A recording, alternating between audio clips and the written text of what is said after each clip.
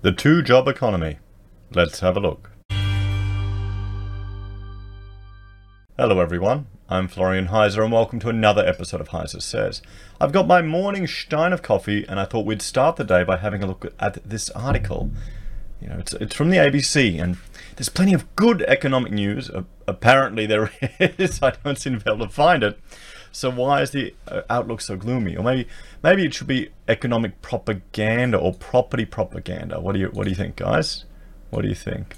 But nonetheless, let's have a look at this because there's something that was quite interesting that jumped out, just the prevalence of people needing two jobs. Is this how the gig economy is going to save Australia from the recession? Or is it just going to mean tougher times for all of us? So, there are things going on in the Australian economy right now that are not just unprecedented, they are downright weird. The economy is flirting with recession. Well, yes, it is. And what I will do is I will jump over to this video here and I will just write down the time, 1 minute and 10 seconds, so I can put a card above and you can have a look at it. This was a question I posed to everyone asking is Australia in a depression? And you can see our growth, our per capita GDP growth. Now the black line is the trend. The trend is 0.4 monthly GDP growth.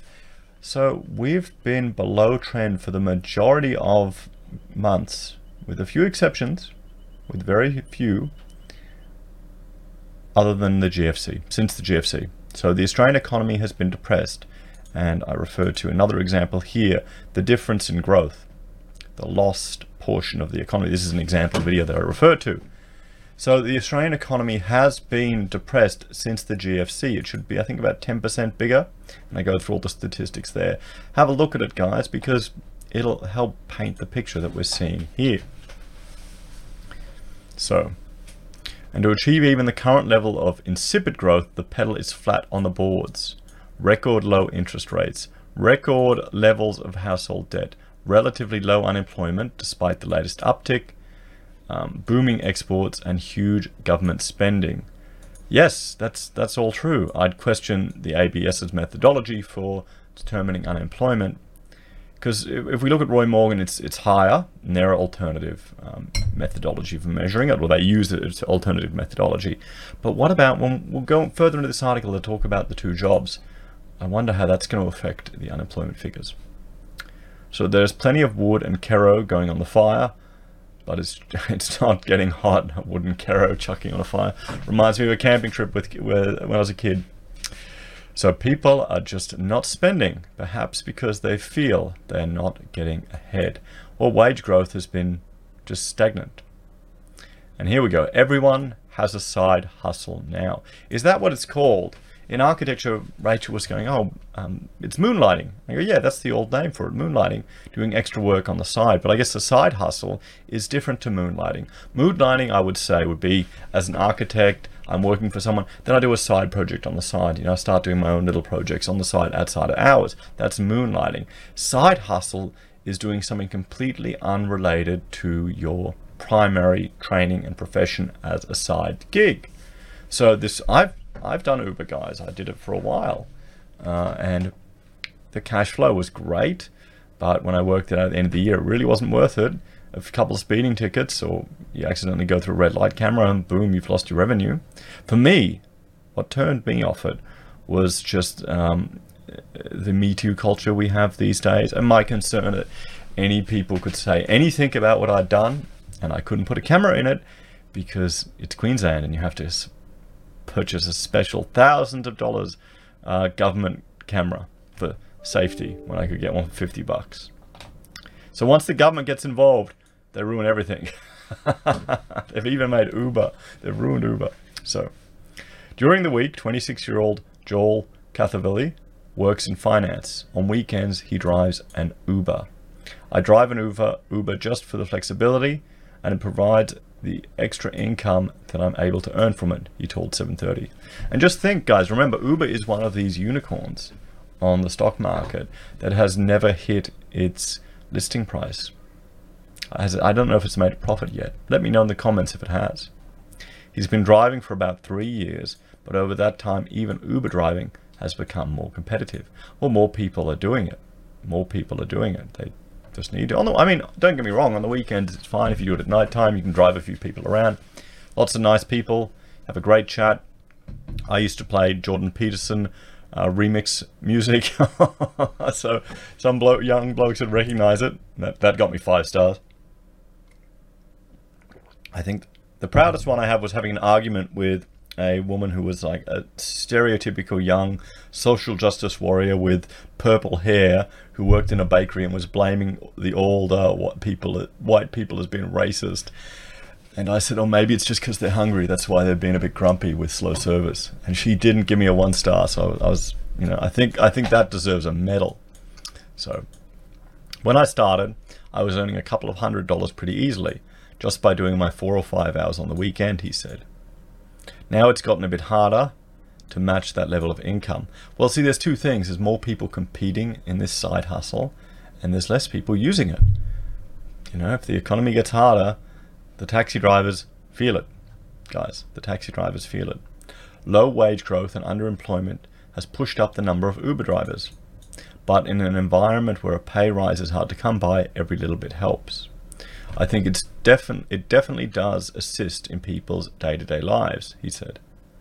It definitely gives people the ability to catch up on anything they might have lost in the past couple of years in terms of wage growth. Because he saves most of his weekday work money, he uses the Uber cash for day-to-day expenses. He is a careful spender and hopes to have enough for a deposit on a house or apartment within the next year or so. I think there are times when I almost feel as if it's a lifetime away or it's going to take quite a long time for me to get there, he says. I mean, just think about this, guys. Just think about this from the perspective of Australian quality of life 50 years ago. Would you have had people, professionals, having to also work, on the weekends in a side hustle just to be able to save up enough money to afford a house? This is where we're at the moment. This is where Australia is. And we're hearing in the news, housing is booming, housing is booming. And I'm looking at the fundamentals, I'm talking to people. I had a friend contact me today, he sent me an email this morning, he'd been made redundant as a trained professional. So it just shows you.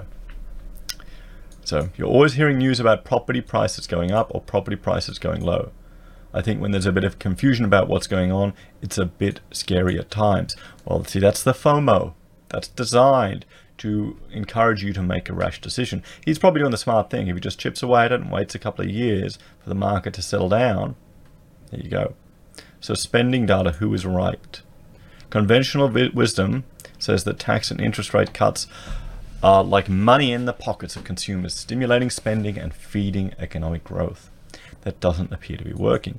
Well, maybe it could be because we've got access to alternative information these days. We're not just solely dependent on the news. We've got YouTube, where you can get the contrarian argument. Where you can go type in about this and find a whole lot of contrarian arguments and people putting cases forward going, well, this isn't correct. You can watch Martin North and John Adams going, well, look at what CoreLogic are saying and what REA Group are saying. That's different. Has anyone seen that said? Hardly anywhere other than there is some contention in an article. Has any of the major news outlets reported on that? Please let me know if they have, guys, because it would be interesting to see. So, I mean, could that be why? The conventional wisdom could be out of date because we're living in a different age.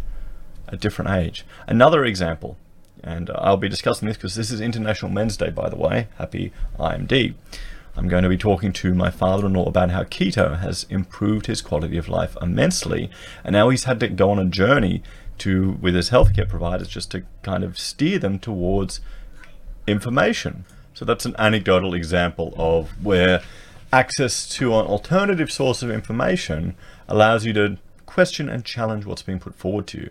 Here he's challenging the dietary guidelines, which, when you look into it, are really locking a lot of professionals into what advice they can give, and are very out of date. So, the Morrison government rushed through its tax cut legislation before the end of the financial year to ensure the $8 billion it was estimated to cost this year would flow swiftly into the economy. But shoemaker Andrew McDonald hasn't seen that. He's been making shoes for 30 years and thinks business is going through a soft patch at the moment. Okay, I'd expect he'd be used to recessions and seeing them. Maybe he hasn't. I was talking to an old engineer, I think a few years ago, when the GFC was just hitting and work was slowing down a bit. And he said, "Don't worry, Florian, it goes up and down, up and down, up and down. I've been through it before. It's just part of business." And well, it's cyclical, isn't it? But it depends. The difference is this time they're pulling all the tricks out of the bag, and they're barely sputtering along. So I'd say the drop off this month, it's been about a 30% drop in ready-to-wear sales, he told 730. A 30% hit to your revenue. That's big, or sales, I'm assuming it's his revenue. He said shoppers appeared reluctant to spend money on things they don't see as necessary. Well, there you go. I mean, I am doing that, Rachel is doing that, everyone is cutting back. Let me know in the comments if you're cutting back. I bet a lot of you are. They're thinking, maybe I won't spend money on those shoes. I will leave it to later and see how the economy is going. See if I still got my job. I might not be getting a pay rise this year, he said. According to the official Australian Bureau of Statistics data, the tax cuts have not resulted in increased consumer spending. For the 2019 September quarter, retail sales fell by 0.1% with an annual growth rate of 2.5%. But data taken directly from the spending patterns of Commonwealth Bank customers shows a different story. According to CEO Matt Cummin, the tax cuts have worked to boost spending.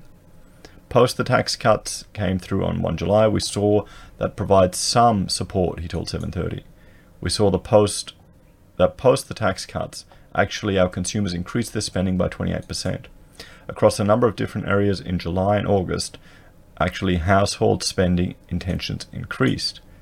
Mr. Coleman thinks more tax cuts could be just the thing needed to fire up the economy. Would argue that bringing forward some of the tax cuts that are otherwise planned for 2021-2022 to next year would certainly have a positive effect on the economy. Well, yeah, it depends. Depends on consumer sentiment. Consumer sentiment has jumped up, and we'll have a look at it here. This is the latest data, consumers' intentions. It's just jumped up recently. So, are rate cuts sending the wrong signals? Well, yes, I think they're dashing confidence. Mr. Coleman says, but consumer spending's going up. Yeah, it's strange. I think it took a hit. I think it really took a hit. I mean, if we have a look here at another video I did, where I'm saying, we're in recession. Our GDP growth per capita has been going down. It's been going down for the last 3 measures. So that's also another thing to consider.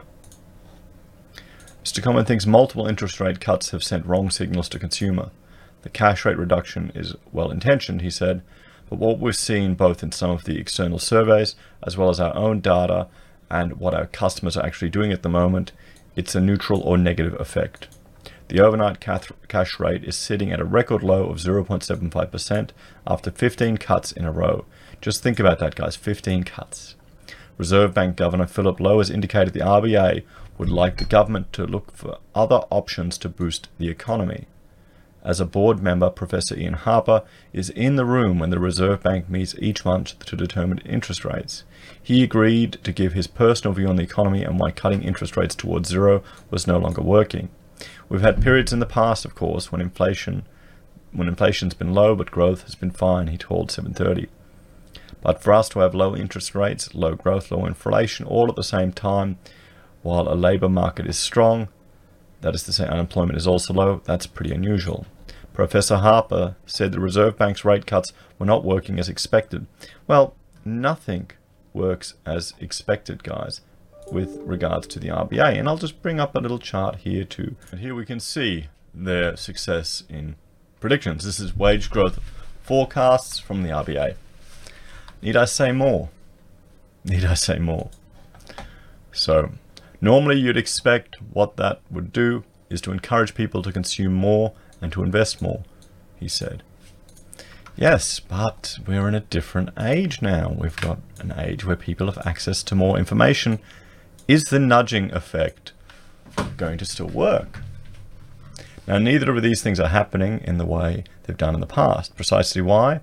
Unless you just sort of wave your hands and say, look, it's all about uncertainty, we're not so sure. We really don't know the answer to that question. What is true is that both here in Australia and elsewhere, economies aren't responding to easier monetary conditions in a way that was true in the past. So there you go, guys. An interesting look at just the economy. What do you think? Are you having to resort to a second side gig? How does it make you, do you think my argument that it's different to moonlighting because it's not your core profession? People working in finance are then doing Uber. Let me know your take in the comments below, guys. Thank you for watching. Please like, share, and subscribe. If you enjoy my content and want to help me produce more, I do have a Patreon and a Subscribe Star. I also have Amazon and eBay links where I receive a kickback every time you make a purchase and it doesn't cost you a cent. And finally, I have PayPal if you'd like to make a deposit that way. Thank you all so much for your support. I really appreciate it. And thank you for reaching 10,000 subscribers. We're planning a proper episode once we have our new merch ready to show to all of you. So take care, guys. I'll talk to you later. Bye for now.